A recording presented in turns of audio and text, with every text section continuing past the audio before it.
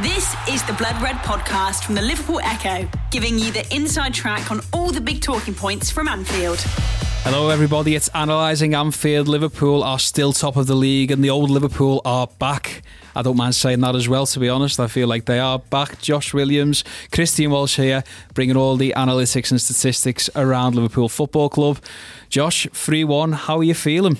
I'm feeling better this week. It feels like we actually deserve it this week. There was no scraping over the line this time around, was there? I felt like last week I listened back to the episode actually just before the Arsenal game, and I did as well, and I felt negative. Yeah, really negative. It felt like it came across far more negative than it should have been. Yeah, Liverpool were top of the league with 6 points. They've won the Super Cup, and there's me and you with rosary beads in our hands, going, "Please God, can we please get out of this with a point?" Yeah, no, I think I was under no illusion that we were going to win. I felt confident that we were going to win, but maybe just the usual Liverpool standards. I thought it'd be a bit more end to end and things like that. So I felt the need to stress that on the pod. But listening back, it did feel a bit, we're not going to win, we're going to win, you know what I mean? That kind of thing. And it wasn't. It wasn't intended to come up across like that. It was supposed to be a bit more like, we're going to have to deal with a couple more threats than maybe last season or that kind of thing. But which they did. I mean, speak for yourself, because yes, I know for the fact that you were confident. Myself, I was a little bit less confident, and my head did fall off a couple of times during that podcast. But Liverpool got through it. They won 3-1 and they looked very, very good, Josh. So we'll crack on. We'll start with the game at Anfield. And I suppose it's probably unfair to start with this because Liverpool were so good. But let's just start with Unai Emery and how he set up, because I think this very much played into the way the game unfolded. He went with a diamond, a 4-4-2 diamond, and I think we did sort of discuss how Arsenal might set up, and we were talking about Pepe, Aubameyang and Lacazette. He did actually give two of them a run out, but it wasn't the two we were expecting. It wasn't the two that he'd been given a run out for the start of the season. Lacazette this time was benched, and Pepe and Aubameyang started. Was this a mistake, and did this pretty much play into Liverpool's hands? I think it was an interesting choice. When I seen the teams initially, because I was doing a game, my first thought was he's playing 4 central midfielders there. And as far as I'm aware, I can't remember the last time he played a diamond, but it will have been a while, I think, and especially to do it away at Anfield. Just was a bit of an odd decision. But, you know, looking back at it, I have got a bit more understanding of what he was doing, and I tweeted the day after the game, because a cycle between the posts, yes. Tweeted the formation graphic from the match. The 2-3-5. It's just mad. It's genuinely mad. 2-5-3 it was actually. 2-5-3. Yeah. And it's hard to believe that can be an intentional ploy, but I actually think it was. I mean, it's worth mentioning beforehand that I don't think anything Arsenal could have done tactically, I don't think he could have stopped Liverpool on the day. I think it was always going to be a Liverpool win. Is that where Liverpool are at now? Yeah, I think Arsenal didn't stand a chance. I mean, this is very easy to say in hindsight now that he should have tried this formation, but even if he did, he probably still would have lost. It's just a case of the way the match went. It was hard to believe that Arsenal willingly accepted to concede such territory and possession. And I think Arsenal's plan was basically just defend with 9 men. Block the centre of the pitch, hence the diamond. And, you know, if you're going to attack us, you have to go around us. Usually that would make a degree of sense, but I think considering Liverpool's fullbacks, it was just hard to believe on the day that he thought that would be, you know, a good approach to take. And then obviously, if you don't have any presence on the flanks, which Arsenal didn't because of the narrow diamond in the centre, Trent and Robertson are then going to be inclined to bomb on and play in the final third. Again, it sounds like Emery's made a mistake, but I think he'll have almost wanted that, with view to then leaving Van Dijk and Matip one-on-one with Aubameyang and Pepe, just as his sole means of, that's how we're going to find the goal. Just them two will do something for us on the break in the vast amount of space that's left. So, you know, I can see what his thinking was. I mean, it's relatively creative, but I think it's, you know, if you consider Liverpool's fullbacks, as I said, the deliveries they put in, the amount of goals Mane scored last season with his head, it was just a matter of time, I thought, till we broke the door down, basically. I think there was a reliance as well upon good deliveries from Andy Robertson, Trent Alexander-Arnold, and they weren't necessarily in there at the start. But what Liverpool did have eventually was somebody who's 6'4", 6'5" in the penalty area. You know, the one thing that, don't get me wrong, Sadio Mane is fantastic in the air. Firmino's no slouch, and Salah scored a couple of headers himself, and he could have scored one himself in the second half. But from a set piece, Joel Matip rises above everybody else, and that was the difference, really, wasn't it? In terms of maybe Emery was hoping for the deliveries not to be on point, which is a big risk considering the assists that Robertson and Trent got last season, but also that the strikers, it takes two players to make a good cross, is what I'm trying to say, I suppose. It's got to be a good delivery, and you've got to have a good run and a good contact on it from the striker. So when you actually put a 6'4" centre back in there, you've got a bit more of a chance, and that's what happened, because Liverpool were racking up the corners as well. They were getting the territory, and as you say, it was eventually going to pay. Yeah, well, we attacked with 8 men for the majority of the match, just using, you know, the inside left, the inside right positions to just absolutely pepper the box with crosses. And it got to a point where it was getting a bit silly. I've got the numbers on it here, actually. So I looked just over the course of the past year. One match, we've hit more crosses. We hit 30 crosses during the match. And we've only betted that once. And we actually talked about it on this pod. I'm not sure if you remember the game. I guess, or Watford? Nope. Not Watford, 5. It was away, I'll give you that one. Everton? No. United? No. Go on. Fulham. Remember? Yes, Scott Parker had a similar approach, yes, whereby he let Trent and Robertson just do what they want, really. Because they basically packed the centre. Yeah. And again, a similar game, we just peppered the box with crosses, and I can't really remember the opening we got on that day, actually. I think it was an open play goal. It was Mane.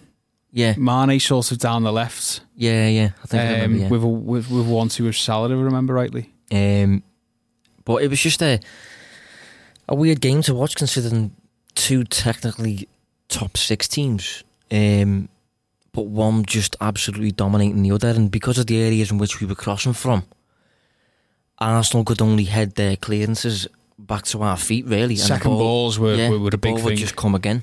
I think Arsenal will have expected that before the game. I think Emery will have drilled the centre-backs, his whole back four, in fact, just defend the penalty box and clear every ball that comes in. I think they cope relatively well.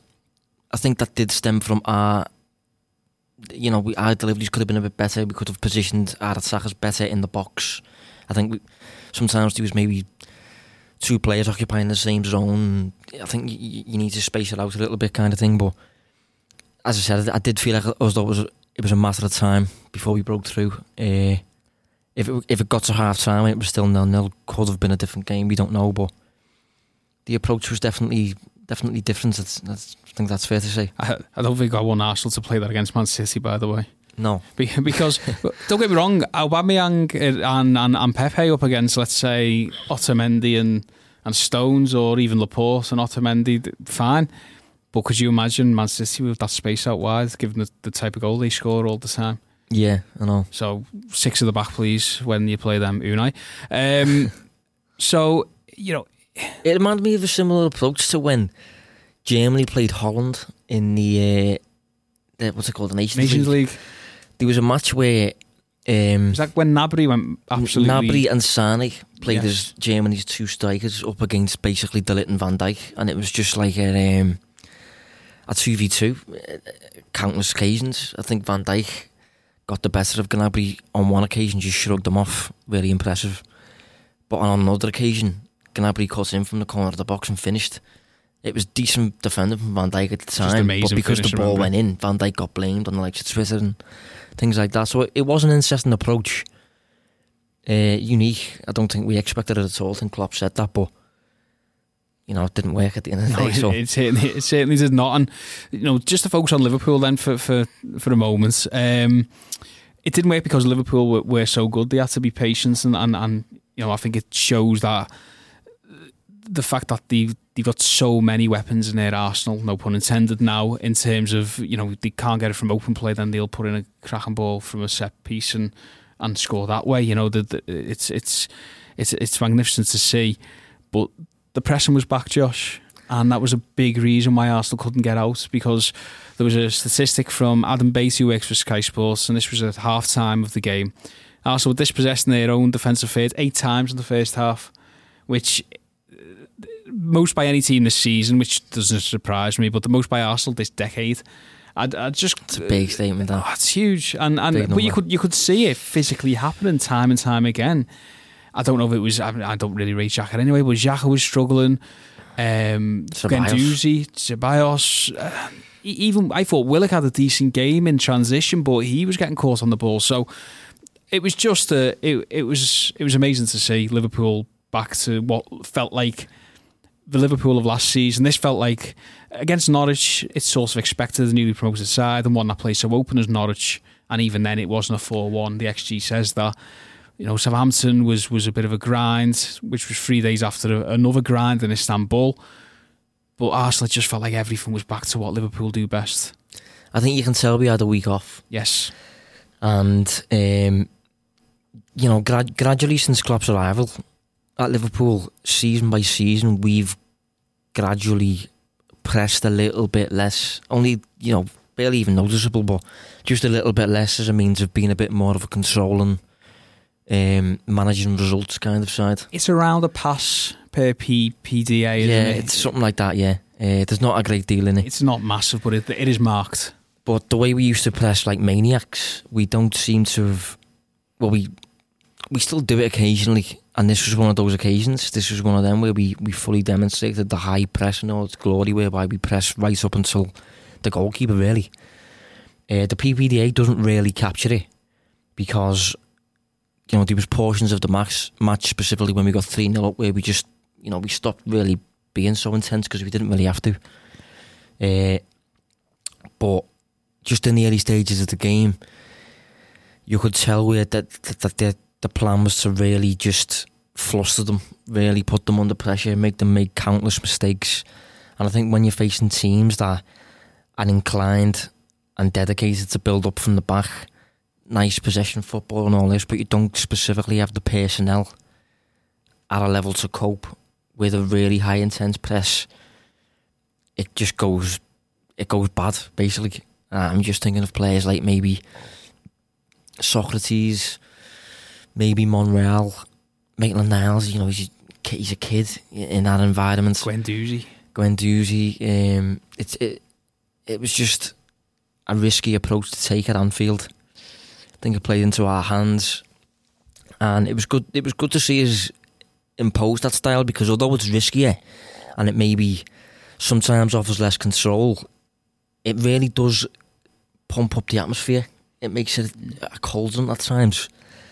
And as I said, when you're trying to play through that, when you're not even, the best technical player as it is, you're just going to make mistakes. And I think it really flustered Arsenal in the first, say, I'm not sure, first half an hour, and maybe the first 20 minutes after half time. It just felt like they couldn't get a breather. And teams tend to struggle at Anfield when that's the case. I've probably been a little bit unfair on Guendouzi there. I've just had a little look. Maitland-Niles 75% pass accuracy or success. Monreal 75.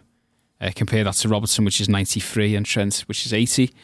Willock 85%, which for a central midfielder in that sort of situation. Fabinho got 93, Wijnaldum 98. I know it's different types of passes as well, and you can't compare chalk and cheese, but... Well, just as a little example here, we're going to talk a little tiny bit more about Ceballos in a minute, but just as an example, against Burnley last week, when he was this majestic player, God to myself. I mean, I still think he is, but this was just a bad game for him. He completed 91% of his 66 passes against Burnley. Against Liverpool, he only completed 83% of his 29 passes. So just a completely different game for him. And I think that's epitomised by Liverpool's pressing game and how it can fluster even the most composed and the most tactical players. So the pressing is back, and then is it any coincidence that it felt like the defence was back to a large degree, and the performance in general? So the XG was 2.34 versus 0.68. That feels a little bit low. Is that why, Scout? Yeah. Feels a little bit low Arsenal-wise. I'm only just thinking of that Pepe chance, really, where Adrian saves it. But in general, the defence felt like it dealt with Arsenal's threats. I found it really interesting that Pepe was one of the first players I can remember. You just showed me there, so that's understat 0.99. It just XG is very much an interpretive model. So understat there, I've got Pepe's chances 0.38. White Scout had it at 0.2. So it's for understat, it's almost double. Yeah. I mean, White Scout does tend to be weird in certain areas. We've acknowledged that before. Yeah. It is. I go more towards that than. So would I, yeah. But even then, it's still a much better performance from Liverpool defensively. But what I saw from Pepe was something that I haven't really seen very often since Van Dijk came to Liverpool, and that was a manager who told his player to attack Virgil van Dijk. Yeah. I found that really interesting because normally, and I think Klopp said this himself in his post-match quotes to the Monday newspapers, but the fact that Trent's got a hell of a lot of work to do because he's not on Van Dijk's side, and what that means as well is the fact that teams just naturally attack down that side because they try and attack as far away from Virgil van Dijk as possible. Yeah. Which, by the way, sort of puts into context how good Joel Matip or Joe Gomez or even Dejan Lovren can be, because they normally get targeted even though they're not a bad player. But Pepe was told to attack Van Dijk, and I think I wrote about it myself. Normally Van Dijk wins 120, 108 on the scorecards. He probably won this one 119, 109 or 118, 110 because Pepe flustered them a little bit. He finally got dribbled past Virgil van Dijk. Finally happened, so we can finally stop talking about it. It was a competitive game. He got dribbled past. But Van Dijk just dusted himself down, and after that he was just imperious once again. Yeah, just on the whole performance and the defence being back, I think we had 24 shots to 7. And, we've been talking recently about shot counts, Liverpool shot counts, and how many we roughly allow on our goal per match. And we've been allowing over that lately. I think it was a 10 against Southampton, 11 against Norwich, I think it was. So to go back to 7, obviously a positive sign. 24 shots, obviously you're out shooting your opponent by a serious amount there. So yeah, it bodes well for the whole improvement thing. I think it was definitely our best performance of the season so far. And on Pepe, it doesn't overly surprise me. One of the things I pointed out when we were, we've talked about him a little bit on this pod, and I've tweeted about him a little bit. He's a very, very unpredictable player. He's all over the place, but to an extent whereby sometimes it works in his favour. Just that hard to pin down, chaotic type of player, and I don't think he quite knows where he's going. So, considering Van Dijk is the type of player to, assess a decision before he makes it and assess situations and remain composed. If you're dealing with a player who's just all over the place, it makes that a lot trickier. I think on the whole, Van Dijk, not a solid game for me, but I understand what you're saying there in terms of Pepe giving him a difficult game. Thought he was, considering it was his first Premier League start and it was at Anfield, I thought he did quite well. I think you can see why teams were linked with him. I think he's definitely got something there. He's still very raw. So he's 24? Yeah, he might even be younger than that, actually. I'm not sure. So we have checking that, but I don't know. I think one of the things I said about him is that he's a bit of a mix of Salah and Zaha for me. He's like a really erratic dribbler, but he's also got that end product type of thing which he didn't showcase at Anfield specifically. But he's definitely a player to watch. He's definitely a player who's going to cause us problems probably when we return for the second visit at the Emirates. But yeah, it was interesting to see him get a start at Anfield. He is 24, so he's got a not long turn 24. He's 24 and a half, if you will. So he's got he's got time on his side.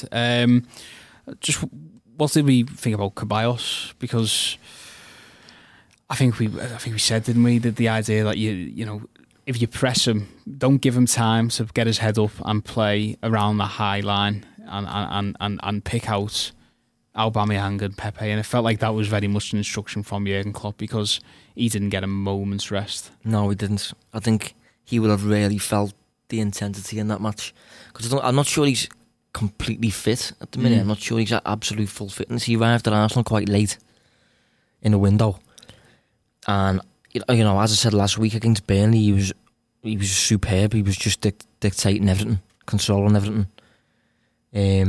You know, governing proceedings on the pitch. But we did say that at Anfield it's going to be a different. It's just a different proposition.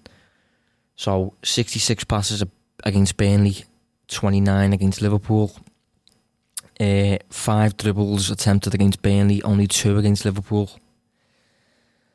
3 shots against Burnley, 0 against Liverpool. And I think for the most part, he was just chasing shadows. I think one thing I pointed out last week is that he dominated Burnley and dominated the play without being mobile at all. I said last week he's quite slow, and I think that was really evident against Liverpool. I think he was very much chasing shadows, 2 steps behind everyone else, and just not mobile enough really to compete with what he was up against. I think he'll improve, don't get me wrong. I think he'll generally be a good player across the season, but it was just a really, you know, the polar opposite type of opponent he wants to face usually. I think also what you got to look at, he played around about 1,300 minutes in the league last season for Real Madrid, and then in the Champions League he didn't emerge against Ajax, and he played 5 minutes against Roma, and then the full 90 away to Moscow and away to Victoria Pilsen. This is a team that he's not used to facing. Yeah, without doubt, yeah. And it can be a real shock to the system. I think that's why Liverpool do so well in Europe, to be honest, which is probably a good segue. But it is. I think Liverpool's the tempo at which we play, and I think Klopp come out with a quote after the game as well. Absolutely spot on quote. I thought he said our identity is intensity, and I think that was just I mean, it sounds a bit cheesy, don't get me wrong, but I think that's like a WWF wrestler slogan. I think it's very much true though. It's spot on for me. I think the main thing that teams struggle with when he faces is just the speed and the aggression and the fitness levels that we demonstrate. And I think Ceballos, more than anyone on the pitch, probably is a really shock to his system, I thought. But before we move on to Europe, one thing that was probably a shock to the system was when he saw Roberto Firmino do whatever he did to him. Yeah, that was crazy. The ball. What, have you ever seen anything like that? Well, at the time, I thought he maybe played a pass and it bounced off Ceballos' foot and went up. So after the match, when I saw the replay and Firmino had flicked it up himself, I couldn't get my head around it. It was a very strange thing to do mid-game. But that's what he is, isn't he? Yeah. He's going to score. He's going to score an absolute worldie. And I'm talking Suarez, Norwich-esque worldie. You can just tell. Yeah. He had that little sighter against Norwich, didn't he? Where he hit it on the turn. He's tried that. You can just tell he's lining something up. Roberto Firmino. His goal against Southampton was decent enough, to be fair to him. Okay, so we'll park Arsenal, and we will look forward to getting back to the Emirates. I'm not sure when they head there actually, but. They can't come back to Anfield soon enough, to be honest. Given how Liverpool normally turn them over now and do it quite handsomely. And so before we move on to Burnley, because that's still a fair few days away, we will talk about Europe, Josh, because on Thursday it's the Champions League draw. Liverpool, lest we forget, in case we need reminders, are the champions of Europe. They are the reigning, defending, current holders of the Champions League. So they're in pot 1 as the champions. That means they can't face teams like Chelsea. I can't believe Chelsea are a pot 1 team. I mean, it's because they won the Europa League. Very lucky, yeah. But my word, they're the one everybody wants, apart from Zenit. So Zenit, Barcelona, Man City, Juventus, Bayern and PSG. They're, of course, all the champions from their respective leagues. So before we talk about the actual draw, Josh, you just mentioned it there about teams not being able to cope with the intensity. I think at the start of the season, we both tipped Liverpool to win the Champions League again. It's just difficult to see us suffering defeat over 2 legs. I think you've really got to deal with an animal, really, when you think about it. That's going to get called up in February, isn't it? When Liverpool get knocked out by Porto. Yeah, I mean, don't get me wrong. No, I mean, they're out actually. It can't be Porto. Yeah, they are. Yeah, that means finally we can't draw them. Finally, we can't draw them. Yeah. But I don't know. I think it's just difficult. Liverpool just look like an unbeatable team in Europe at times. Over 2 legs. Over 2 legs, yeah. And I think, don't get me wrong, the top teams in that pot 1, any of them can defeat any of the others, really, just based on the individual player qualities. Are we having Chelsea there as well? Except Chelsea and except Zenit. Yeah. I think I'd rather play Chelsea than Zenit, to be honest.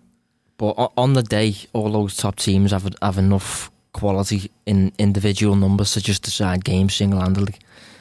So, you never know. Champions League's a difficult one to call just because, it's knockout, so you can't really predict that accurately. But I do think Liverpool have got a solid chance this season. I think we're one of the major scalps that opposing European teams look at, and, that's Liverpool. I think we've very much got that order about us now, whereby we've reached 2 finals in a row, won one of them. Klopp's yet to be beaten in Europe over 2 legs by, as Liverpool manager, and it's just the kind of thing that gradually European teams start looking at you and thinking like, we want to defeat this team, we want to beat the teams to knock them out, kind of thing.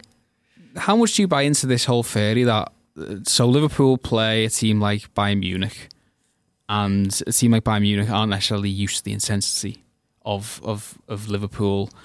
You play a team like PSG, and certainly in the first half, it was the first game really at Anfield, PSG were blown away by what Liverpool were trying to do to them. A little bit different in the second leg. Even Barcelona, that was a special night, and something a little bit more than just tactics and that kind of thing. Underlying numbers beats Barcelona that night. I'm absolutely certain of it. But there is Barcelona couldn't deal with what Liverpool were doing for 90 minutes against them. So how much do you buy into that idea that these teams who dominate their leagues, and it's fair to say, we might as well say it, Liverpool and Man City are dominating their league right now. It's not like it's a million miles away. If you take Liverpool out of the Premier League, then Man City are just like PSG, Bayern. To be fair, Bayern didn't dominate it. He went to the last stage, didn't he? Juventus, I'm thinking of there. But these are all 1 or 2 team leagues. At least with Liverpool and City, you have got, in theory, Arsenal, Chelsea, Tottenham, Manchester United. How much does that matter for Liverpool? Is that a big advantage that they're in such a competitive league? I do think it is, yeah. I think when you're playing these teams, especially the likes of Barcelona and maybe Juventus and teams like this, they used to playing at a comfortable pace, really. The games over there are a lot more, say in Spain, a lot more possession based.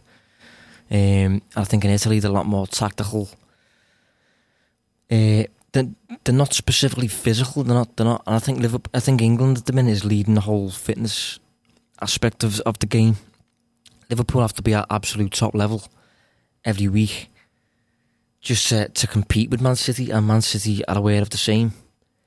And I think when we faced Barcelona last season, I think it really told. I think Messi said after the game, and I've used this quote a couple of times in some of the articles I've wrote since.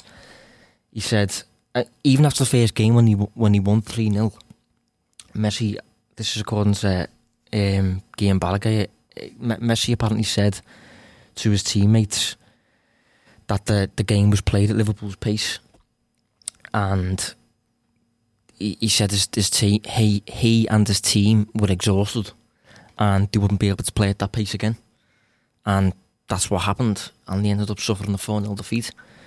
I think Bayern as well, when we went over to Bayern, you could just really tell that around the 60-minute mark, whereby Bayern had to get in the game still. They were down, they were 2-1 down, I think, at the time. They couldn't, just because they couldn't match. And anyone that's played football, if you're playing against players or a team who are just physically better than you, fitter, faster, stronger, more stamina about them, it does the majority of the work, really does. And I think Liverpool at the minute are the fastest and fittest team in the world for me, alongside probably Manchester City. And it's ultimately really, very difficult for teams to deal with, especially considering they play week after week in their own European foreign league and have to play Liverpool in a one-off or maybe two-match playoff. It's just a real shock to the system for them. And it's not for Liverpool. It goes the other way for Liverpool. It makes things almost easier because, you know, they're used to a tougher game. The Blood Red Podcast from the Liverpool Echo. It's oil and water, isn't it, for the opposing team, because you can't deal with that pace. You try and take the sting out of a game, but you can't because it's so quick. It's not like it's... I'm trying to think of an example here. It's not like when Bayern, for example, the German teams, Klopp's Dortmund and Bayern of you know, sort of 2013-14, and you know, the way that you'd maybe sort of, I know they got to the final, but then the year after, what you found when teams played Bayern and Dortmund was that they didn't give them the space in behind to counter-attack.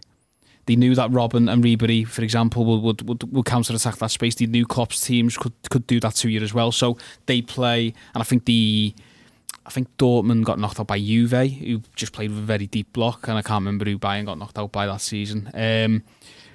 But it's that idea, isn't it, that you play a team against a counter-attack where you don't give them space behind. You play a team who are good with possession football, then you try and disrupt them. You play a team who are fast and fit. What the hell do you do? Because you can't keep the ball because they'll get the ball off you. You can't go long because they're too quick at the back and they'll retrieve it. So it really does feel like Liverpool and City, to be fair, have got the best of both worlds at the moment, whereby they can't be played against, and their style is also much better than anybody else's. Yeah, I just don't think... I think Liverpool have reached the point whereby we don't really have a weakness. We have under Klopp in the past. There was a point where we went through a phase where, like, we were just very much a transition team, and if we played a side that weren't willing to give us them opportunities, such as Burnley, maybe Crystal Palace, those teams would try to do it against us. We'd struggle, and there was a period where we lost a couple against like counter-attacking teams that are willing to sit deep. I think now, no matter what the match scenario is that we're presented with, we just seem to come through it. We seem to find a way. We seem to find a solution. And I think that's one of the reasons we do so well in Europe, because we're so adaptable to different match scenarios. Obviously, if you're playing a two-match playoff tie, you know, knockout kind of thing, you have to consider game state a lot in those moments. You know, if you have a lead, if you're behind on away goals, whatever it may be, Liverpool are just so adaptable, so interchangeable in what they have to do.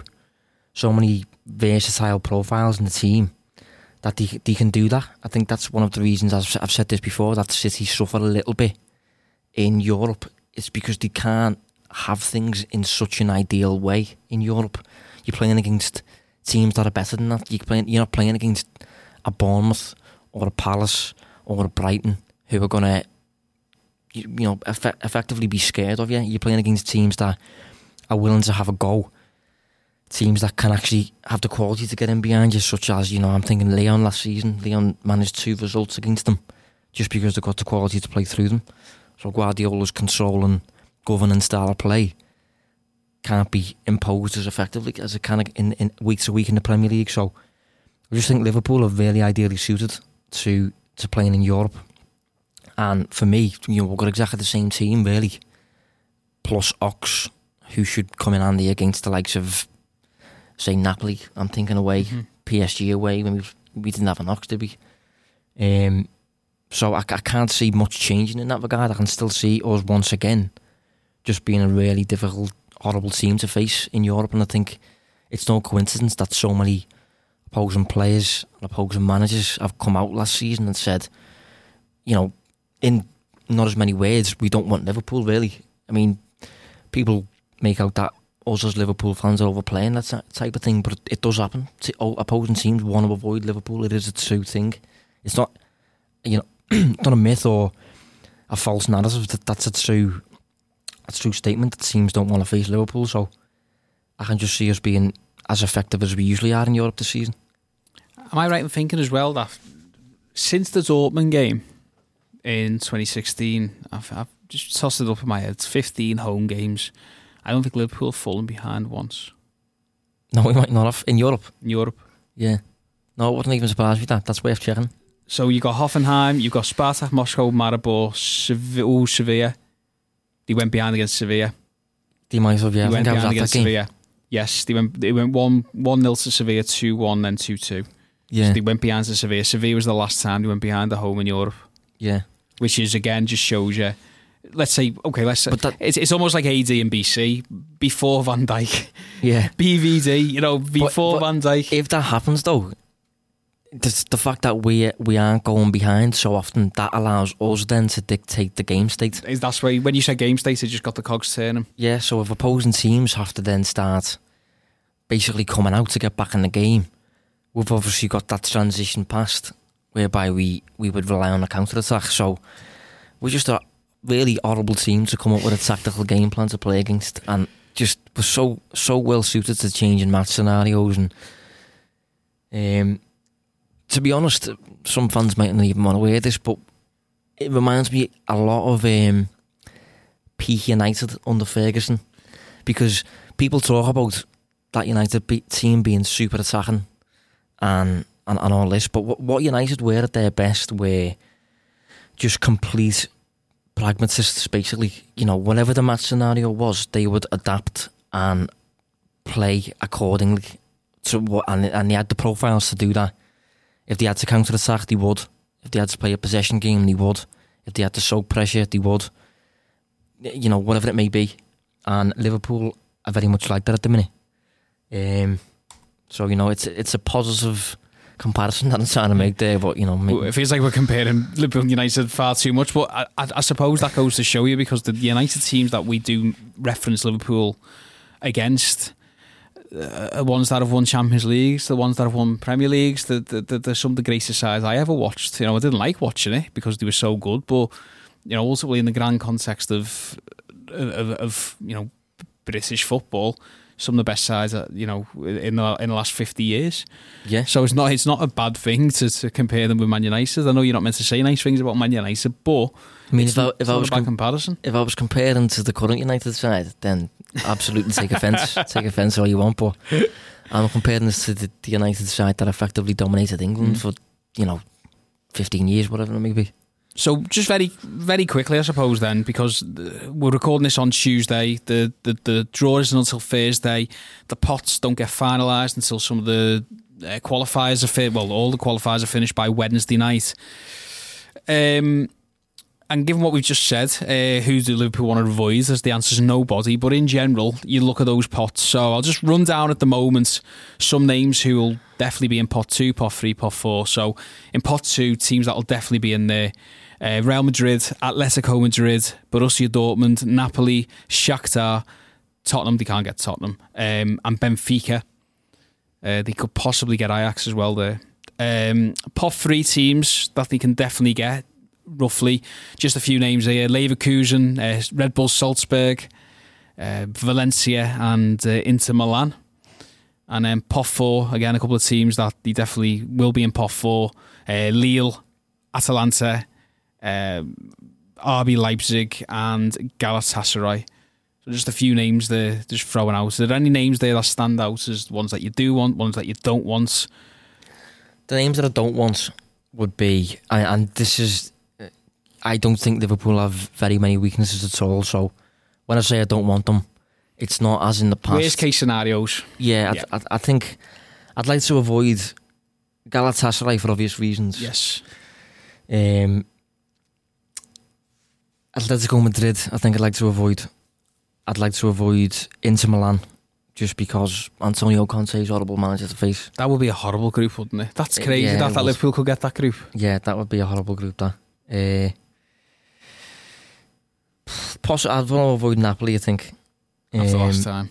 Yeah, I think Salzburg would be a really interesting little tactical battle. They're a very modern side in the way they play the game, and they run by obviously Red Bull, and they've got their own identity of how they play the game, and it's a very close identity to what Jurgen Klopp believes, to be honest. So that'd make for an entertaining fixture. Is Hasenhüttl from there initially? I'm not sure he was from Salzburg. We got him from Rangnick, was he there? I know. Rangnick overseas it all. Yeah. Marco Rose was from there. He's now at Mönchengladbach.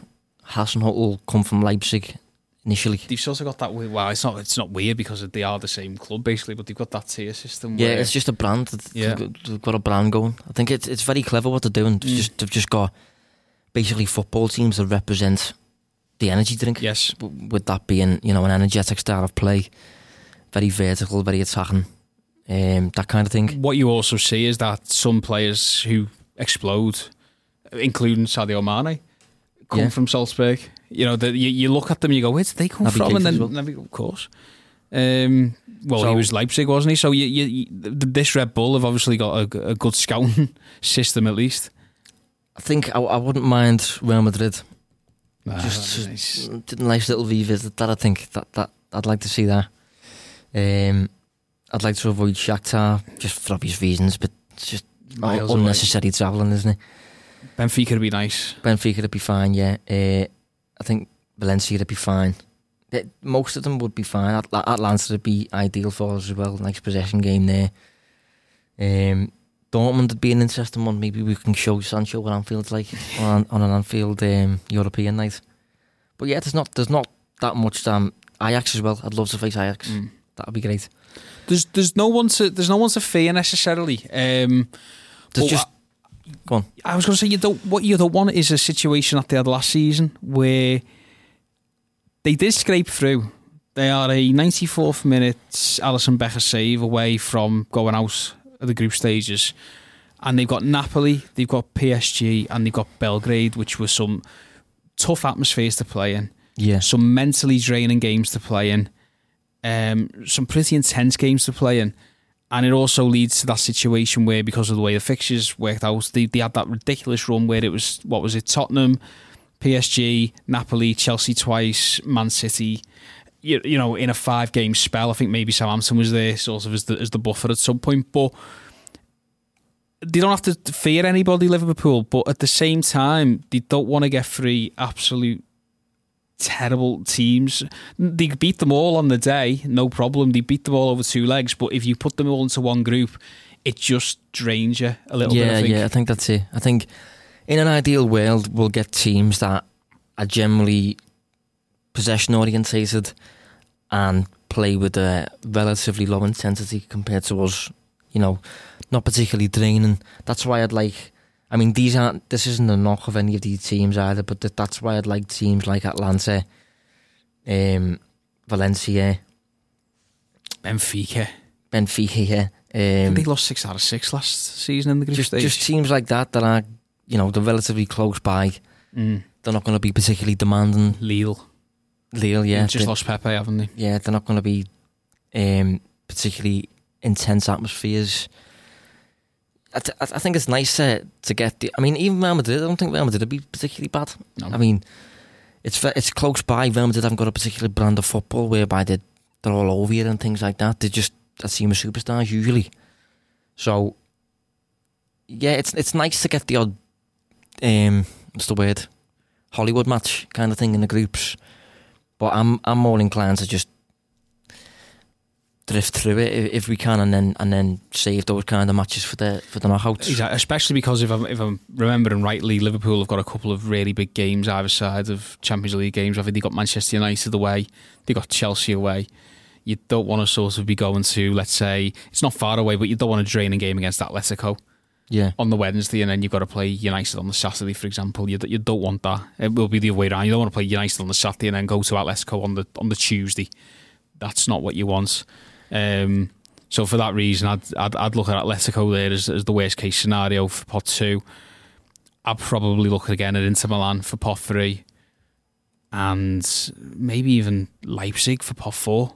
I know it's not far away. That would be a fairly entertaining game. It'd be entertaining. They'd get space. Young Boys would be an interesting one. They haven't actually qualified yet, but there's that. I think they've still got that plastic pitch. Oh yeah. So Klopp would be worthwhile looking at.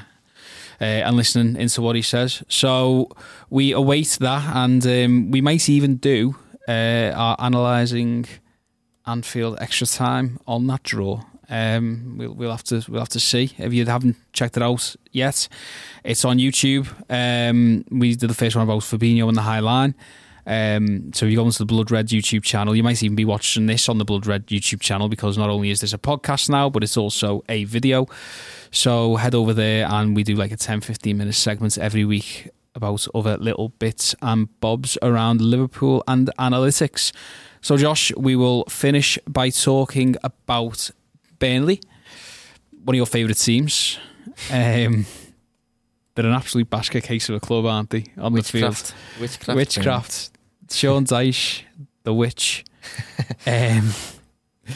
So basically, they forget all things that you know about XG and about shot counts and about just everything, basically, because you can't analyse Burnley. No, not really. Analysing Turf Moor would be a very short pod. Yeah. Or a very long one. I don't know how it'd go, but Analysing Ashley Barnes. Analysing, I'll be banging to that. We'll talk about Ashley in a minute. Yeah, we are, yeah. Some XG, that. But he plays 4-4-2, Dyche. We know what to expect from them, but you know, you've still got to expect the unexpected. So conceded 1-3-1 at Turf Moor last time. Traditionally a tough place to go. Well, Liverpool have won the past 2 games there, but conceded from a sloppy set piece last time that Liverpool faced them. So what are you expecting from Burnley? I'm expecting what we know from Burnley. It's you very much it's what it says in the tin, really. I think with Burnley, on that point though, where we conceded last time, we conceded first. That's one thing you really don't want to do against Burnley. You don't want to concede the opening goal. You want to ideally take a lead if you can. I think Naby Keita started that day as well, and I think we also set up in a 4-4-2. We did. Which was Milner and I think it was Milner and Keita. Yeah, Milner scored as well. That was a strange little move. That was during a period where I think Naby played on the left a couple of games in a row. But yeah, Burnley just a standard team that tends to overperform what they're expected to do. Really, they seem to allow as many shots as you want against them, but the shots that they do allow are very rarely clear cut. In terms of XG per shots, it's generally the shots that they're conceding shouldn't really go in most of the time. For example, they allowed 617 against last season. That was bottom of the league, and that was 60 more than Fulham faced. Usually that team would get relegated. It's just not a good thing. You don't want to be allowing that many shots on your goal. It's just not a good performance in the case. But for whatever reason, every season Burnley managed to just get away with it, really. So they're an interesting side in that regard. But it's just very much you know what to expect. It's just a direct team. Most players behind the ball, long balls towards the 2 strikers, and big focus on set pieces. I think that's what we can expect really. I mean, they were all right against Arsenal, but then they were pretty bad against Southampton. They should have drawn every match so far. What they're not going to give you is pressing opportunities. Yeah, they haven't actually won a shot count yet. I think they drew the shot count with Arsenal, 15-all, I think, but lost a shot count to Wolves and lost a shot count to Southampton as well. But they seem to just find a way of getting results. The best presses that we are, I saw a graphic today on it was Opta graphic, and it was the XG that you've created through pressing, and it's only 3 games in, of course, but Liverpool are top currently. Just the XG, the shots that were generated through high pressing moments. The XG that Burnley have conceded from pressing moments, do you have a guess? 0. Not a single shot conceded yet, or faced on their goal, whatever you want to call it, by being pressed in their own half. So that's completely out the window. We're going to have to find another means of creation, really, rather than our usual pressing approach. We're going to have to play a possession game kind of thing. But with us being better at that than we used to be, it shouldn't be that much of a problem, providing we manage to cope with the physical threat that they're going to pose and their 2 strikers. I I wrote an article actually a couple of weeks ago. I think it might have been last week actually. I got contacted by our Burnley man. I didn't even actually know at the time we even covered Burnley. So it's the first article, the only article I've actually wrote for Burnley since I've worked at Reach. And he asked me, can you write an article on whether Burnley are actually a long ball team? It was an interesting take, so I took it on board. And they are. There's nothing weird there. They do play the most long balls in the division over the course of a full season. They're pretty much doing that again this season. But one thing I did notice at the time was that from a Burnley perspective, it might not feel that way because pretty much every team they face seems to also become a long ball team when they face Burnley. Right. So it was just an interesting thing I gathered from it. So from a Burnley perspective, you'll be looking at opposing teams and thinking, they're hitting up more long balls than we are, but Burnley is still a long ball team in the division. They're just forcing other teams to play that way, which is admirable, I suppose, but hopefully that's something we can get away from. We can play more integral football on the floor. But, you know, it remains to be seen without the likes of Naby Keita involved, and maybe we'll have to have Ox running in midfield or something like that, but it's going to be a difficult test, as it always is. What will make it an even more difficult test is Ashley Barnes. He's one of my favourite players at the moment, Josh. He's one of mine as well, you know. He's really good. he is really good. I'm gonna get his XG up. Well, I'm gonna get his XG up from last season and this season. He's an absolute finisher. He doesn't get talked about enough. At the minute, he's played 3 and he's scored 4. Yep. He's had at least 4 shots in every match so far. That's against who he played: Arsenal, Southampton, and Wolves. At least 4 shots. Now, 4 shots. Salah averaged over the course of last season something like, I think it was 3.5 maybe a match. So for Barnes in a defensive, well, predominantly defensive team, to be posting 4 shots a match, that's impressive. But having said that, he only averages 13 passes a match. So he's not involved at all. Yeah. He's just very, very dangerous when he is. So he's that type of player. He scored 12 last season in 37 games. But his XG was actually around 13.5. His XG per 90, so he was underperforming last season. His XG per 90, we'll dismiss the likes of Chong, Crouch, Greenwood, Foden. I don't think they really played enough minutes. I'm not having Morata either, to be honest. But you've got Aguero, you've got Vardy.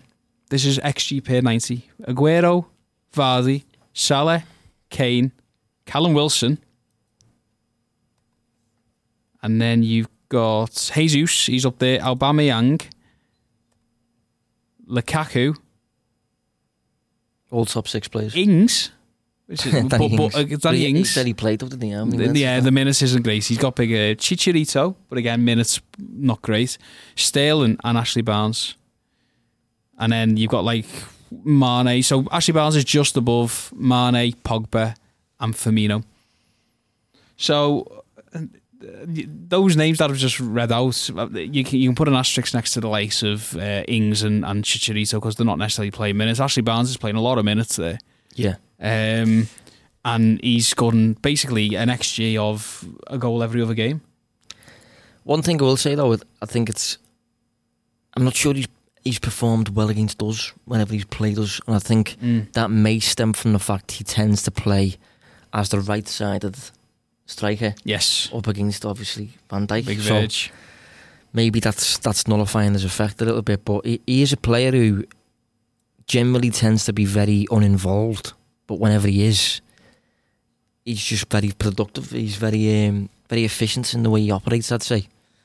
Dangerous player, and obviously one that we'll have to take care of. 2 shots against Liverpool, let's say, from all last season. XG of 0.71. Must have been clear-cut ones then. Must have been. Played 89 minutes against Liverpool at Anfield. 0 shots. Yeah. But as you say, in terms of the assists and key passes, just it's a wasteland. But he's a good striker. He is. Yeah, he's 29 now, so this maybe his peak that we're experiencing at the minute. Maybe, you know. And he can also qualify for Austria, which is one of my favourite shouts. Yeah. He's better than Arnautovic. So how do you see it going, Josh? Is this something to worry about for Liverpool? Is this a game where we have to be a little bit concerned? It feels a little bit to me like the Leicester game last season, where Liverpool have won 3 out of 3. This is the 4th, just before the international break. It feels like there's a lot of pressure on, but it also feels like Liverpool are ultimately good enough to come away with the 3 points and quite comfortably as long as they allow it. Yeah, I think it's always a worry for me. I don't like playing Burnley away. It's just a tricky it's like fixture. Stoke, isn't it? Even though Liverpool used to win a Stoke routinely by the end of it. Yeah, I think obviously on this podcast we're very like performance focused, process focused, rather than just looking solely at outcomes and results. On the performance level, Liverpool should absolutely destroy Burnley, but it's just you have to consider a bit more than that with Burnley, because their performances aren't always based on like the past 5 seasons, but their performances don't tend to capture their results very well. That's why we just define them as a very odd team. But it's just got to be a case of, keeping your head, playing a bit streetwise. Do not concede the first goal. I'm not looking forward to set pieces, because I think it's reasonable to expect them to be pinpointing at Adrian, really. And of course, Alisson made that incredible save. Yeah, I remember that. Yeah, at Turf Moor. Yeah, so just don't concede the first goal. Take care of your set pieces, basically, if you can, and just keep plugging away, because they will allow. They usually allow you to have plenty of shots. Really, you just got to make sure you're having good ones. Really, but just easier said than done against Burnley. But I'm not going to bet against anything but a win. I can see us winning the game, but it's just never an enjoyable fixture against Burnley, I'd say. Most definitely not, but let's hope that Liverpool can get the 3 points. I'm feeling alright about it. I think they'll come out the week off. What you've got to remember about that 3-1 is that it came after the grueling Merseyside derby. That's a good point, yeah. We have got a week to prepare for this, yeah. Whereas it felt like Liverpool were spluttering over the line against Everton until Big Div nodded that home from a yard, and then it felt like that was a big mental barrier to cross, and they did eventually, but it felt like it was a real struggle. So thanks very much for joining us this week, Josh. Again, if you like this on podcast, then make sure you download all of our other podcasts as well. They're all a little bit different. They're all something for everybody there. And also, if you like this on YouTube, then by all means, give us a subscribe. And watch out for Analysing Anfield Extra Time later in the week. Next week. Might want to point out next week. Then next week he'll be away. So give them a fair warning this time. Yeah, exactly. Not going away for 5 weeks, finding yourself in Bali. But you are actually. We will have it next week. Yeah, it'll just be on the Friday. It'll be a later episode. Yeah, it'll be a later episode on the Friday. So don't worry if there's no Analysing Anfield on Tuesday, Wednesday, Thursday. It'll be on the Friday, providing that. Where are you going? I'm going to Nice. Nice, nice. Yeah. Hey, they've just been taken over. You can do a bit of a scouting report. yeah. By a Brit as well. By that proper Brexit Brit. Yeah. The richest man in Britain, I think it is. Yeah. Oh God. I think he was linked with Chelsea actually as well. So yeah, you can come back and tell us how. I don't even know who's there. Well, Patrick Vieira's the manager. Is he still the manager there? I think he's still the manager. I've been Nice for a while. I'll tell you what. This will be good. They've got a good little right back though. That Yusuf Attal didn't get picked up during the summer. They've got a right back called Attal who dribbles a ridiculous amount, like more than the average fullback certainly. Yusuf, the Algerian. Yeah, Attal, yeah. But when I looked into him last season, he was dribbling about as frequently per 90 as Hazard and Neymar, which is that's incredible. And I think in one match, I think he scored a hat-trick as well. So I'm surprised he didn't get snapped up during the summer, as I said, but he's a weird type of player. You've got that Walter Benitez as well, haven't they? Yeah. I'm on the wiki page, so I am cheating, but yeah, just looking, I think they have, yeah. Walter Benitez, who's on the underlying numbers, a very good goalkeeper. Yeah. And they've also got 2 players from Martinique. So there we go. Yeah. I think we can launch another pod here, a niche pod. Yeah, a full podcast on how my holiday went.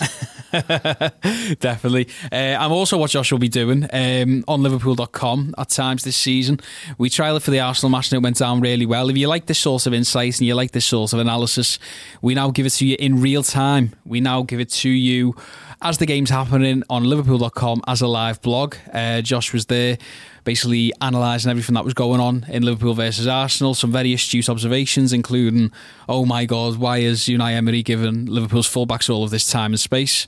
And it pretty much proved to be right. So throw a lot of information your way there. Make sure you rewind, have a little listen. But basically, new live blog on Liverpool.com. You can download all of our podcasts on on Apple or Spotify, however you want to do that. You can watch all of our podcasts and some excellent new videos on our Blood Red YouTube channel. And you can also hear from Judith Chalmers over here next week, and he can tell you how Nice went. Thanks very much for watching us this week. We'll be back next week on Friday. Josh with a tan, and hopefully Liverpool have got 3 points in the bank. Cheers.